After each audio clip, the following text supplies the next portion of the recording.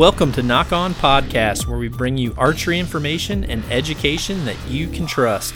Nock On was created as a way to bring all archers together regardless of the brand you choose or the style of archery you shoot.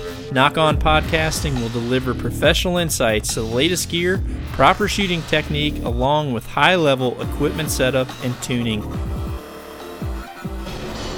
All right, everyone. Well, I've definitely got someone that we're all going to be pumped to have on here. I've got Randy Ulmer. How you doing, Randy? Doing pretty good, Dudley. Man, you're like an archery icon. I know you have a hard time hearing that sometimes because that's totally against your demeanor, but man, you make everyone feel not worthy with some of the stuff you put on the ground, that's for sure. Well, I don't know about that, but I appreciate you saying it. Well, you know, I think it was a year and a half ago. It was the first time that I got a text from you that said, dude, that's a nice muley. So I knew I'd finally shot a real mule deer when Randy Ulmer sends me a text to tell me that the muley I shot was good. Well, I've spent my whole life trying to shoot a double drop tine buck. I've never even found one, let alone kill one. You kill this giant double drop tine buck in Alberta. That's my dream buck. So not the first time, because you beat me several times in tournaments. It wasn't the first time I've ever been envious of you, but I was very envious. You know, I have to tell this story because, you know, I was like, well, there's a couple stories I have with you, but the one was once I was already a pro, you know, I was in the position of where I just really wanted to be on a target with Randy Ulmer, you know, and I remember we were in, I forget where we were, but we were at an IBO World Championship up on a ski hill, and I remember we were a couple targets in, and I was like even with you, and I'm thinking, okay, if I can hang with Randy, then I'm going to be just fine. And I remember we stepped up to this strutting turkey, and it was way up the hill. And I mean, I was thinking, holy cow, how far is that? I knew it had to have been close to 50 yards, you know. And you drew back on that thing like 3 or 4 times. And on your last time, I could tell you were getting frustrated that your release wasn't going off. And I remember you pulled back and you were aiming for a while. And then you kind of closed your eyes like, dang it didn't go off, and you were about to let down, and the thing fired, and you just like threw those big old Zeiss up on the target like, did I hit the thing? And I look up there, and I'm thinking, I had to have just got 5 points on this guy. And I look up there, and you were dead center in the 12 ring. And I just remember you looking at me and you're like, yep, that's how you do it. I thought, there's no way I can ever beat this guy if he's doing that kind of stuff. I mean, it was like you had this untouchable zen back when you shot. It was probably the coolest aura I've ever encountered when it comes to shooting with another target archer. It was really cool, but that was definitely a lesson that for a rookie, you know, definitely don't run with the big dogs, because when you got that kind of stuff hiding in that release pouch of yours, I don't want any of that. Well, I appreciate you telling that story instead of some of the other stories I'm sure you could tell where it didn't go so well for me. No, that was awesome, man. But, you know, in all fairness, and for all you listeners out there, Randy really has completely been responsible for my career going the way that it was, because I ran into you as an amateur on the practice range of an ASA tournament, and I remember you come because you saw me on the range all the time. I was kind of one of the archers that I had the desire to do it, but I never could do it at the level that I was really wanting, and I spent more time practicing at tournaments than I was actually competing, because, you know, I was never really doing well when it came to tournament performance as an amateur. And I remember that one tournament you came to me and you gave me one of your Revenger releases, and I remember you said, "Kid, you're a great archer, but as long as you're punching the trigger, you're never going to amount to what you want to." And you said, "Take this, learn how to shoot it, and it'll change your life." And that is what I set out to do. And I remember it took me about 3 months, but I still to this day remember the first perfect shot that I made with that release. And at that moment, it all clicked of what a shot was supposed to feel like. And from there on out, I just told myself, if I can't execute with that shot, then I'm not going to execute. And, it really did change me 100%. So, is that, at what point in your career did you go that route to a back tension release to try to find that type of shot? Well, first of all, it's interesting because I remember that very well because you had been shooting for quite some time, and I remember I was envious of your draw length, and you could hold a bow like a rock. And I would watch you shoot, and you would shoot and shoot and shoot at the practice bells, and I thought, this guy has so much potential, but you were just hammering the trigger. And I thought to myself, if he only knew how to make a good shot, he would be a great archer. And so after watching you flounder for quite a while, I couldn't stand it anymore. Thanks for feeling bad. That was perfect, though.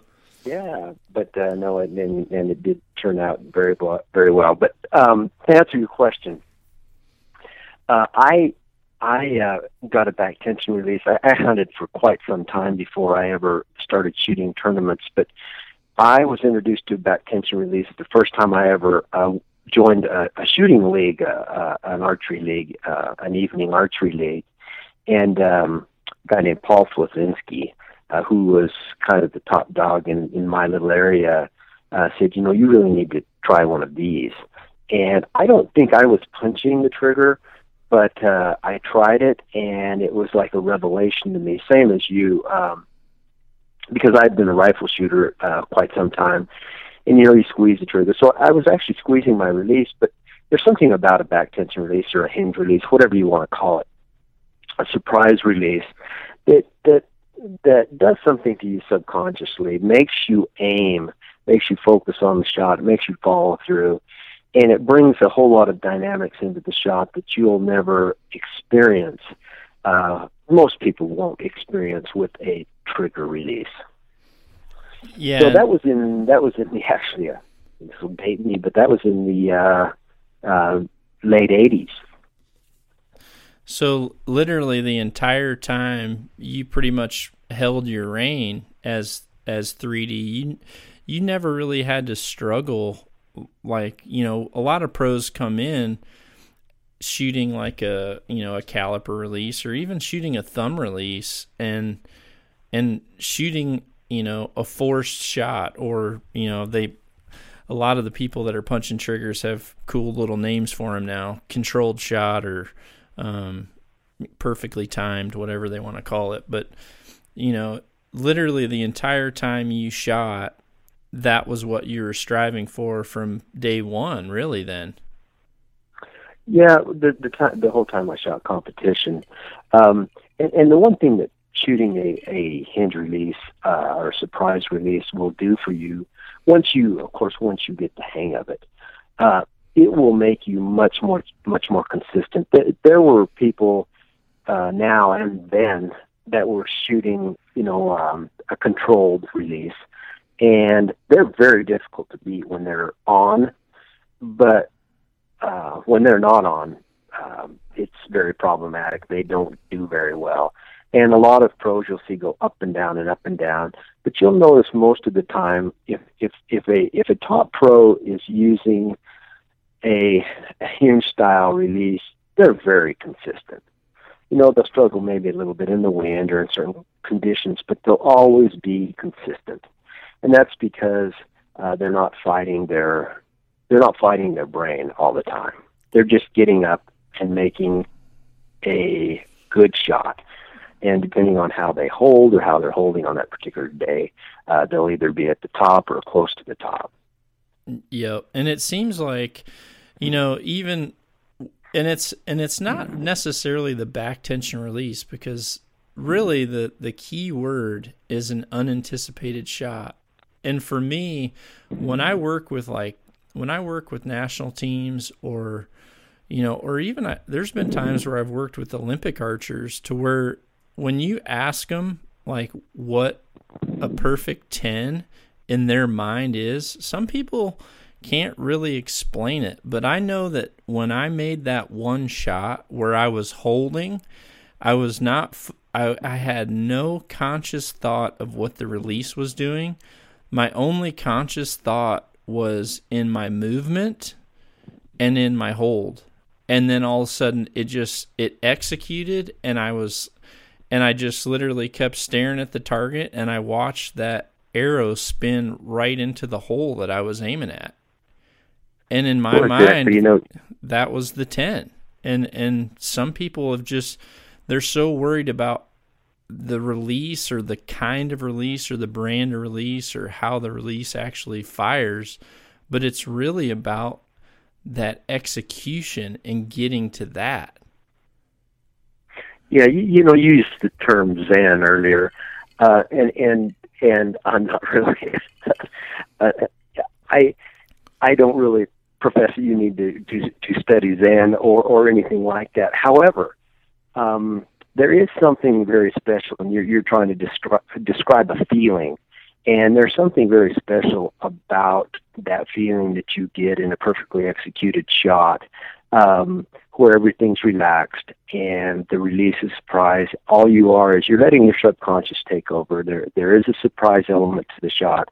You're focusing on you're not holding perfectly still, but you're centering in, let's say, the 10 ring or the X ring. You're centering, and you're coming back to the center. You're coming back to the center. Something about a tension release or a hinge release that will it makes your subconscious continually center. And when you reach that Zen-like state, for lack of a better term, what I've found, and I've never got this in a trigger release, but what you'll find is that you'll actually hit better than you aim. And I tell people that, and they think you're nuts. But I'm sure you've experienced it in your career, where when you're shooting really well, that you may be holding, let's say, as big as the 10 ring, a Vegas 10 ring, but you're actually shooting as big as the X ring in Vegas. And that's because I think your subconscious is allowed to take over, and that centering motion, or that centering feeling that you have in your entire body, centers the bow, centers the pin, whatever you want to say, during the shot. Even if you're not exactly in the center when it goes off, it will center as the bow is as the arrow is released, and it's very neat when that's going on. Yeah. There's like, for my shot, for slow motion photography, my shot takes about 18 thousandths of a second, my draw length with my target bows. And even though that time is just instantaneous, when your body is returning back to the center and we're talking, you're aiming so precise, and yes, you have the movement, but literally within that same amount of fractions of a second, your subconscious is already saying, okay, bring it back. So it's already started that returning movement by the time that arrow clears, and that is what's happening. But you're right, you have to have the dynamics in order for that to all come together. And one thing that I've found, and I just really believe that when you cover an object and your subconscious knows, that you want to hit, say you want to hit a hole in a paper, or you want to hit, a field dot, I think your subconscious actually moves you slightly off that target just so that it confirm to itself that what you're telling it to hit is still there. Because, it's kind of like my dog, if my dog can see my eyes, she's like totally at ease in the house.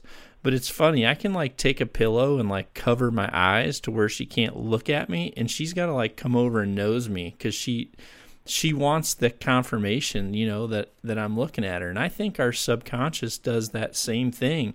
When we cover a target and we're telling it, you need to hit that exact spot, I think it only takes a matter of time before your subconscious is like, let me see that it's still there.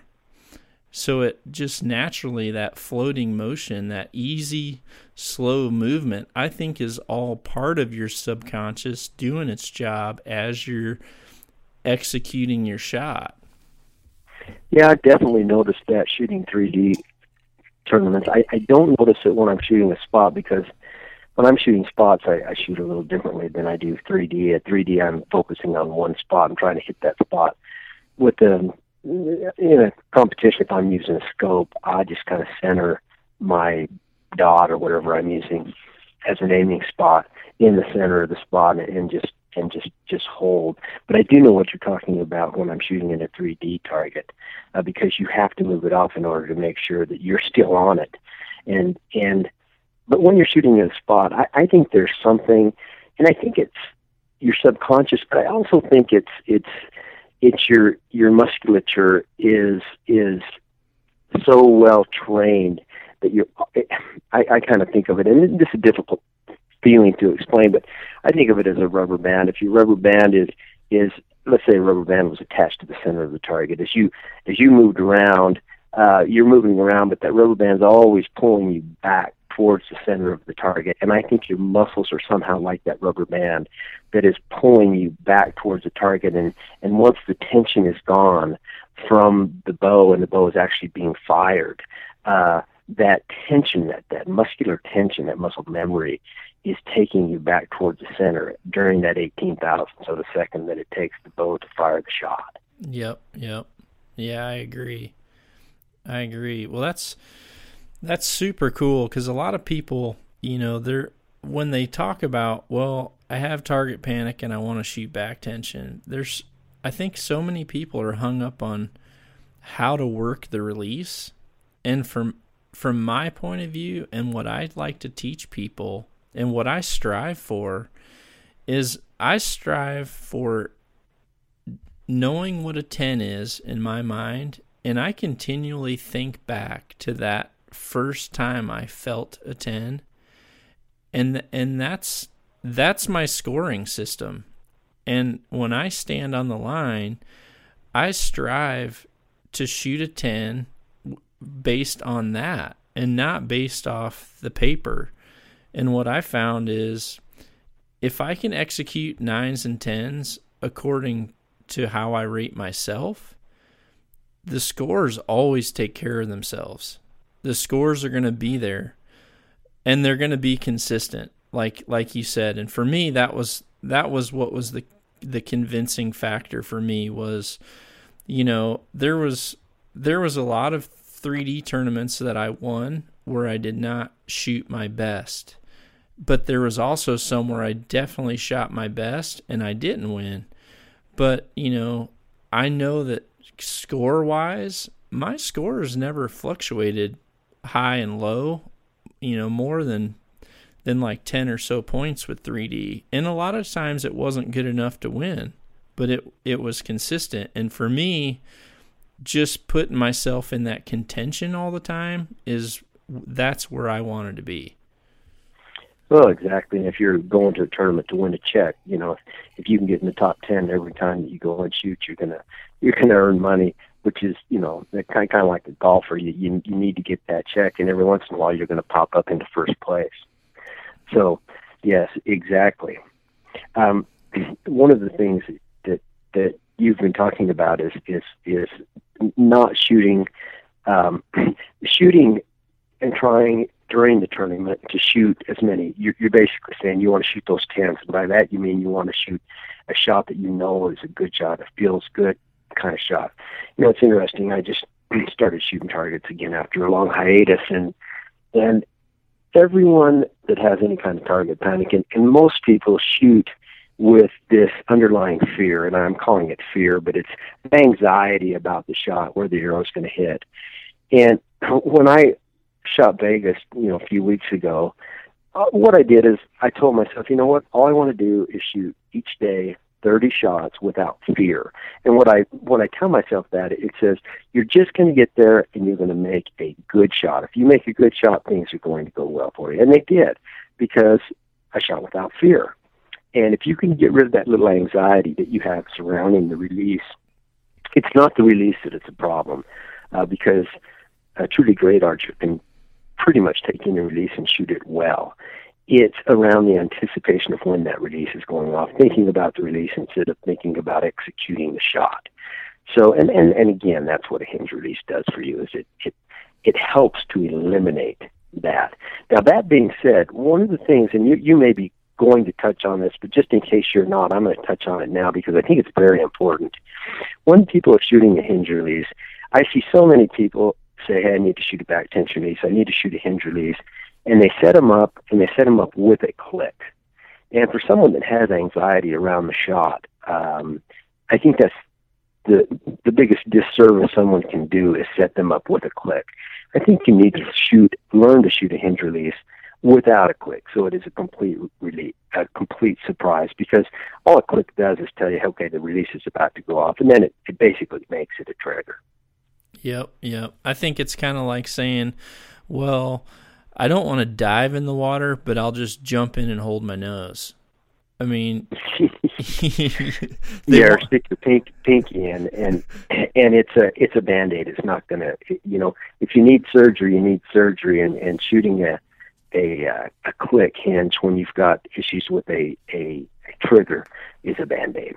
Yep. See, one thing you did, now, when you gave me that first release, I did learn how to shoot a surprise shot, but the one thing that you did for a long time that I really don't see people doing anymore, and I did this, it took me about 3 years of doing it before I could really pick up any kind of release you wanted and get the exact same shot. But for the longest time, you had the big old Ulmer bag of tricks there. You had several releases that were the exact same, but they were all set slightly different so that you could not start to get the feel of what kind of timing those releases had. And I did the exact same thing, and it worked great. It takes a lot of discipline. Yeah, I started doing that, and I had never seen that. But what I did is I started out with one, and I thought, I started getting that little anticipation. Now this thing's about to go off. So I thought, well, I'll get two, and I'll just put them in the bag. They'll look exactly alike, and I won't be able to tell. So I did that, and what I found is that it helped eliminate that anxiety, kept me completely honest, because I would shake the pouch up. Well, at the end, and I did that throughout my career, and I actually had 7 releases in there. And after about a year of doing that, I started putting a release in there that didn't go off, or one that would click. So what I could do, very interesting thing, is if let's say you have 7 releases and they're all set ever so slightly differently. So you don't know within 3 or 4 seconds of pulling when it's going to go off. And the thing that keeps you completely honest, if you know one of them is just going to click, what I found is if you develop tension in your bow arm, or your bow hand, or really anywhere in your body, when you shoot, and let's say you accidentally pull the one up that is just the click, what will happen is at that click, your bow will, you have shots that you shoot and your pin is, say, in the middle of the X, but you shoot high right. You don't know why. Well, what I found is by using that click, what my bow would do is if I had a perfectly, like you call it a 10, I call it a perfectly relaxed shot, my pin wouldn't even move. It would just go boop, kind of just a little bump, but it would stay right in the center. And if I eventually developed tension anywhere in my shot, when that click happened, my bow would jump a little bit. And what that told me, and what that taught me, is to maintain a perfectly relaxed shot. And it's very difficult to do, especially in a tournament.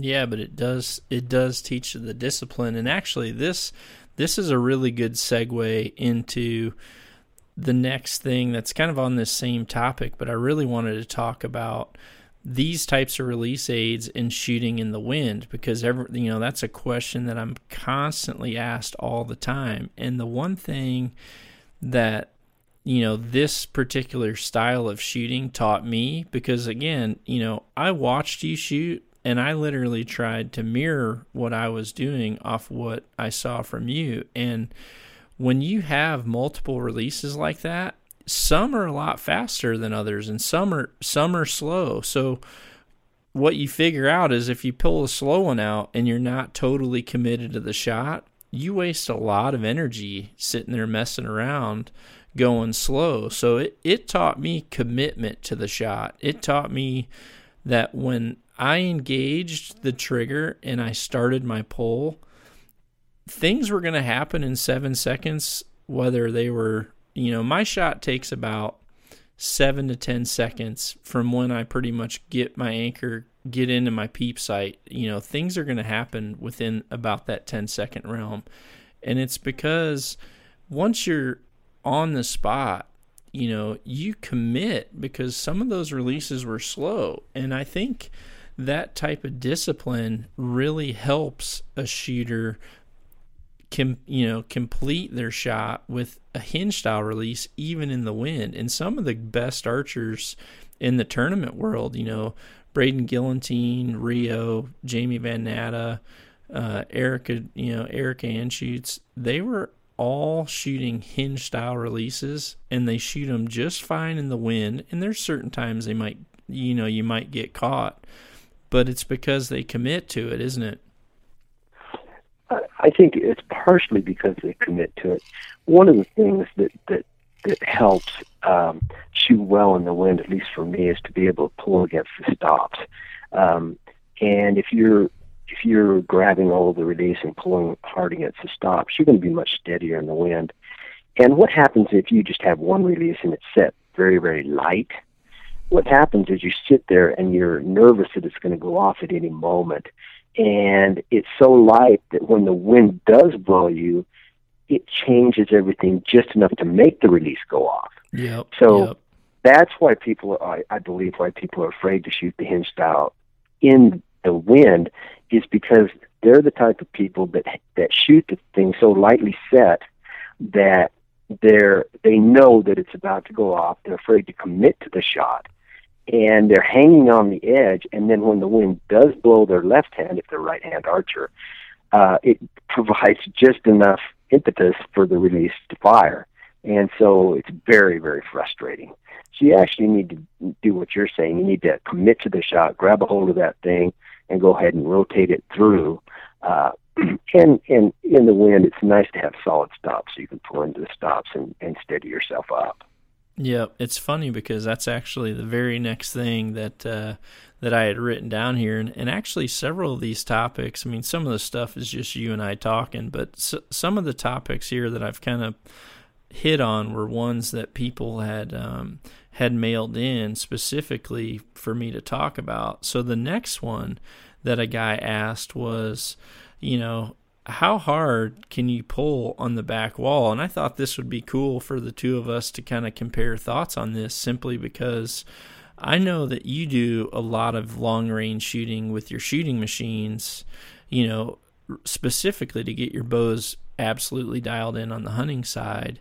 But I also do quite a bit of that too. So I'm kind of curious to know what your thought is and what you found on that. And then also what cams you've found to probably be the best or the most forgiving with that thing with that in mind. Well, that's a whole bunch of questions there and a whole bunch of answers. But to start off with, it all depends, and you know this, but I think this is where you're trying to get me to go. But that all depends on the cam system you have, and it also depends on how well those cams are synchronized. Right. And what kind of knock travel your bow has. And that's something you can adjust with just about any bow. Well, I take that back. I shot one cam for many years, but it's been back 15 years ago. So I don't know, but back then I had a hard time with the one cam bow in being able to pull hard or creep, because what happened back then, and you can probably answer this because you've probably shot a one cam since I have. Yeah. But one of the things that I noticed with a one cam is if you pull hard into the stops, back then, and they may have developed something that stops this, but back then with the one cam, you pull hard into the stops. Well, the top wheel, or the roller, whatever, the idler wheel, yeah, will actually rotate a little bit, and it drops your ankle, it drops your I don't know exactly what it does, but I would tend to hit low when on every one cam I ever had, I tend to hit low when I pull hard in the stops, and I would shoot high if I happened to creep off the stops. So, and I don't know if that's still the case. However, what I'm most familiar with now is the cam and half system, and there are certain cams and cam and half systems that are very, very forgiving, and I call it the creep test, and we've been doing it for 20 years. 25 years, I guess, but that's where, and John's probably explained this to the listeners, but basically with the creep test, you aim at, say, a 20-yard spot. It doesn't matter how far away it is, but you shoot and you pull really hard into the stops, and then you shoot and you pull less hard into the stops, and you shoot and you actually creep a little bit off the stops. And what you're doing is you're setting those cams in different positions. And what you're trying to do is build in forgiveness to your bow, because none of us are machines. Everything is completely inconsistent. So you want those arrows to hit in the same spot. And what will typically happen if the wheels aren't perfectly synchronized, or let's say that there's a design error in the wheels, or your limbs aren't perfectly matched, you'll tend to hit high or low. And typically most bows you'll hit high if you creep, and you'll hit a little bit low if you're hard into the stops. But you can adjust the cams, especially in a straight two-cam bow. It's actually very easy to do in a straight two-cam bow. You adjust the cams, you time the cams, and I'm talking about a very, very well manufactured bow that's high-end bow. Right. You adjust the cams, and where it's perfect. Like the bow I'm shooting right now, I can creep a quarter of an inch, I can pull hard into the stops, and my arrow will hit in the same place. I'm saying that if I have what you call a 10, what I call a perfectly relaxed Zen shot, and if you're torquing on the bow to pull it hard against the stops, but you're relaxed on your creep shot, you're not going to hit in the same place. So you have to make sure that your form is good, and don't blame it on the bow. But you can pull hard into the stops with a very well-tuned bow and still hit in exactly the same spot.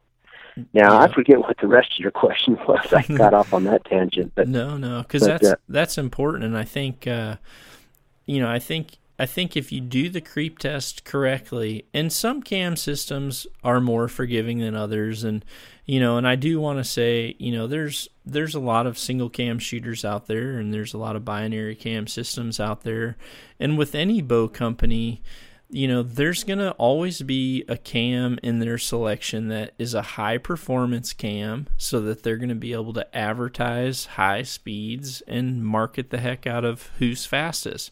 But there's also going to be some cam options within their line that might not have that advertised speed that's going to be the highest, but from a shootability point of view, those are the cams that I've always focused more of my attention on, the ones that aren't critical and ultra demanding, because the reality is, I know that if I have a lot of tension on me, there's a good chance that the best I'm going to be able to do on a shot, if I have a lot of pressure on me, is maybe say an 8 out of a 10. And like Randy said, you need to know that you've got a bow that if you make a little bit weak of a shot, that is still going to go in the center. But, the one thing that is always important is, like you said, your foundation. Your alignment has to be straight.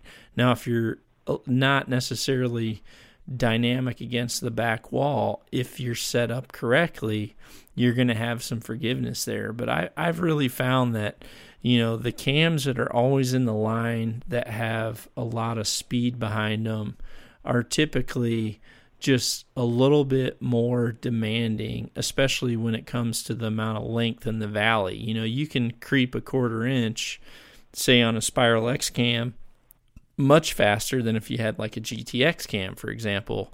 And some people like that. But for me, I've always kind of went with the cam that was a little bit more forgiving when it comes to a bow that I know that I'm going to have a little bit extra, pressure put on me when the moment of truth is there, so to speak.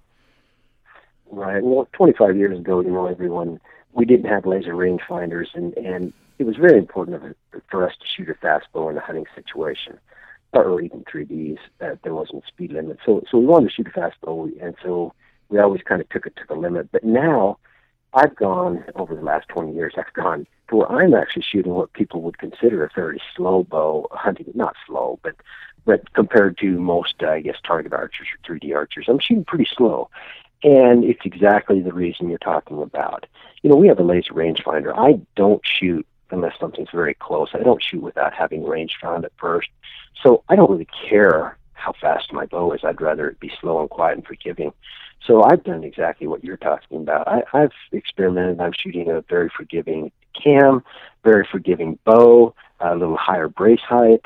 And, everyone says, well, these fast bows with low brace height and really short axle length are forgiving. Well, they are forgiving compared to a similar bow, say 15 years ago. However, they're not forgiving compared to a bow of this generation that has a higher brace height, longer axle length, and a more forgiving wheel. One of the things I'll say about a wheel is the higher the let off a wheel, typically the steadier I can hold the bow, and the bigger the groups.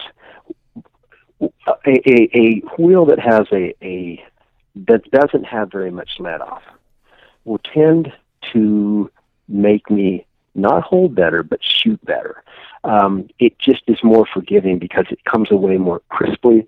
There's more of an alignment. It's much more difficult to torque a bow with a wheel that has a low let off than a bow with a high let off. So you will actually find yourself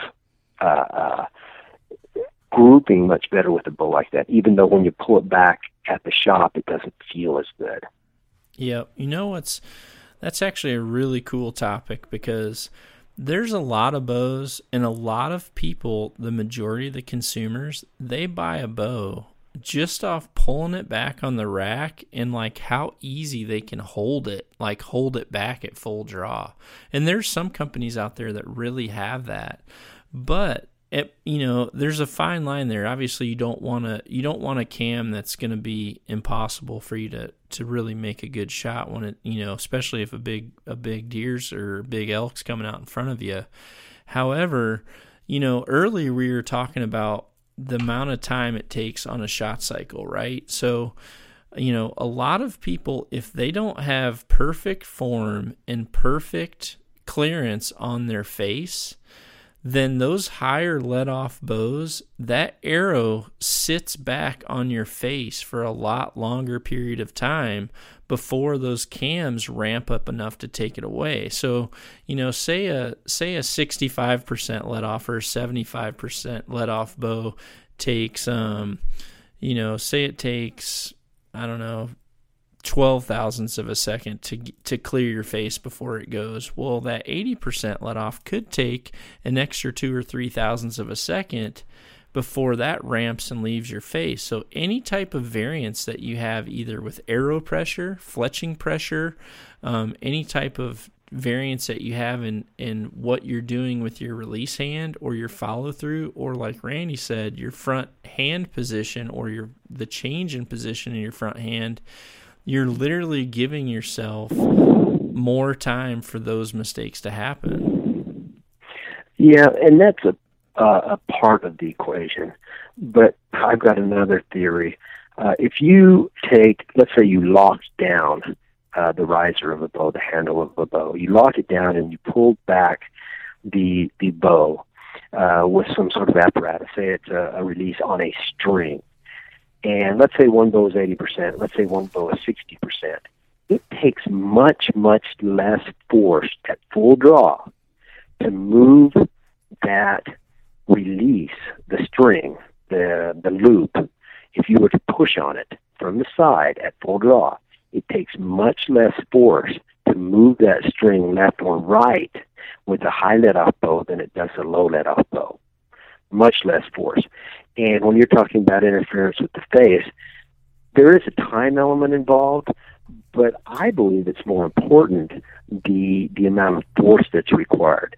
Because basically what you want to do is you want to allow the string to move forward unimpeded. You want to allow the bow to shoot the shot. If you allow the bow to shoot the shot, it's going to hit the same hole. However, when you interfere with the bow, it's not going to hit the same hole. So what you want to do, again, what I'm trying to do is I'm trying to make the bow more forgiving for the mistakes I make. One time my face might be a little heavier into the bow, one time it might not be heavy at all. I'm going to miss left and right because of that. But if I'm shooting a bow with lower let-off, the same amount of force on my face is going to make that bow miss a shorter distance. It's going to make it miss less left and right than a bow with a high let-off. Yep, and that same principle can be applied to the actual string tension, right? Because you're talking about how much force it actually takes to bend that. So when some people say, does a bow shoot more forgiving when you have the tiller bolts tightened all the way down, it's not because of the limbs. A lot of people think the limbs are more forgiving when they're flexed all the way, but in my opinion, that shootability and being more accurate really comes from the fact that when your limb bolts are tightened down all the way, you have the maximum string tension in that system. The more you back that off, then the weaker your string is, and ultimately, just like with what Randy said, the easier it is to vary that string. When you're making your shot, any type of mistake is easily going to get in the way, really, of what that string is trying to do, correct? Well, yeah, that's true, but you take it one step further. I mean, you're kind of walking a fine line there, because the heavier the bow, oftentimes, the more people shake. So you have to be careful there. I do believe that in certain systems, and all the systems are getting better. I'm most familiar with Hoyts, and it's not so much true anymore. However, I've always shot with my limbs tightened all the way down, basically because because the limbs have to move, there has to be a little bit of tolerance. There's some tolerances with the limbs and the limb bolt.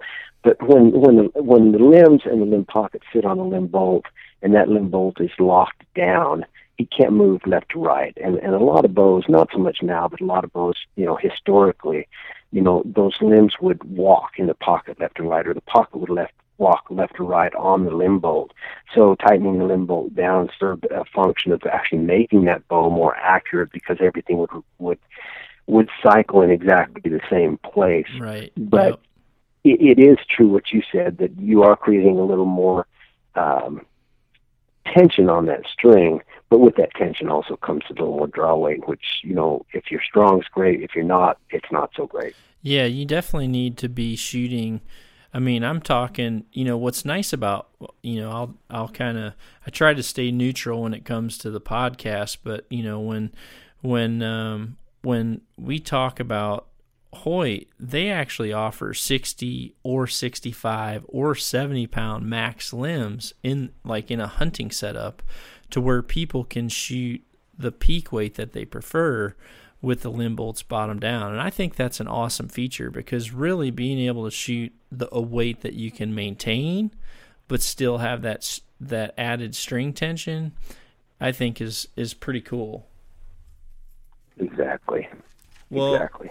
Let's talk about one more thing quick before we cut off here, and that's, you talked about your bow and your hunting arrow, and kind of, you said you shoot a slightly slower arrow now. So let's just tell me what you're shooting right now for a bow, and then also what hunting arrow and weight you're shooting and what speed you're getting. I think that would be cool for everyone to know. Well, I'm actually shooting last year's bow. I never change over till after the hunting season. We just finished in January, into January, so I haven't actually switched over yet. But I'll be shooting probably the Carbon Spider, more than likely the 34-inch. But that's really not important. What's important, I think, is the arrow weight and the arrow type, and what I'm trying to achieve with that arrow. Yeah. What I'm trying to achieve with that arrow is, well, first of all, let's go through the specifics. Right now, I'm shooting an Easton injection with the Ulmer Edge 125, which is a stainless steel broadhead that's the same diameter as that arrow, which is very, very small in diameter. And then, in addition to that, I add quite a bit of weight up front to my arrow. So my whole arrow weight is about 500 grains, which is much, much heavier than most people shoot. And there's a method to my madness, and I've evolved to this, and I'll continue to evolve for years probably, but I've evolved to this for several reasons. One is, what I have found is I do, like you said, an extensive amount of shooting with a shooting machine. And also, we have that 100-yard broadhead contest that I started 15, 20 years ago that we shoot every summer. And what I've tried to do is find the most accurate setup I can find. And one of the biggest variables in long-range shooting, of course, is wind drift, especially here in the West. We just have a lot of wind when you're hunting in the West. Wind is a crucial element. And what I'm looking for is an arrow that won't drift much in the wind. Now, speed is somewhat important in wind drift of an arrow, but what's much more important is how much surface area that arrow has. How much, basically, this isn't exactly true, but just for the sake of our conversation, how much surface area does the wind see? Yep, how much it pushes against. Yes, exactly. And with a very, very small diameter arrow and a very, very aerodynamic broadhead, I don't have to use very much fletching at all. Yeah, I use very small fletching, and I'm able to group very well, and I get very, very little wind drift. I can take arrows that I was hunting with 15 or 20 years ago, and I will get literally 3 times as much wind drift in, say, a 15-mile-an-hour wind out of a shooting machine than I get with the current arrow I'm shooting. See, what you want is a very thin, very heavy, and I also like a big front of center. And there's a couple of reasons why I want when I say a big front, I want a heavy front of center. I want a lot of their mass up front. There's a couple of reasons for that. One is I've found that at long range, I tend to group better with more front of center mass. And also, I believe that I get better penetration, and that's theoretical. I haven't proven that, but because when you hit an animal, obviously it's not like hitting a Mackenzie target. The foam's not perfectly, everything's not uniform. And what typically happens is you'll watch the arrow in slow motion, and as it hits the target, and it will bend. So I'm shooting a very stiff arrow so that it doesn't bend as much. And also, the more weight you have in the front of that arrow, the less weight at the back of the arrow, the less energy is taking up in bending that arrow. Because in order to bend an arrow, it takes energy. I want all that energy directed into the penetration of that arrow. And that's why I shoot a really stiff arrow and a really heavy arrow. And finally, I'm getting a little long-winded, I realize, but finally, this is probably the main reason I've gone so heavy on my arrow is because my favorite animal to hunt is mule deer. Old mule deer are very, very, they're kind of like an old whitetail buck. They're very sensitive, and they will jump the string just like a whitetail. And I've lost more big bucks from jumping the string than I have just from me outright missing or any other real reason. So I've tried to make my equipment as quiet as possible. And the one thing that, after you do everything possible you can do, the one thing that helps you shoot a quiet bow better than anything else is having a heavy arrow. Yep, yep. And what's funny is, you feel like you're kind of doing something different than what the industry's trending. And in a way we are, but I know that anyone out there that has watched my show since the very first one, one of the biggest, things that I think Easton has done in the last several years is when they brought out brass inserts. I was so pumped to finally be able to put 75 grains or 50 grains up in the front of my arrow before putting my broadhead on there.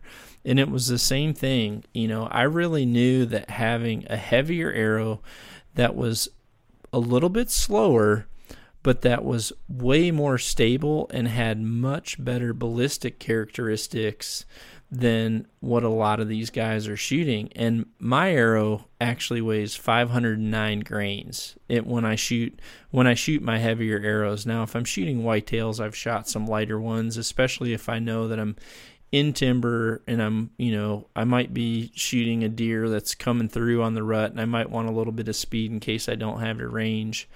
But for muleys, for any big game especially, I've always shot a smaller, micro diameter shaft with at least 150 total grains in the front and sometimes pushing up to 175.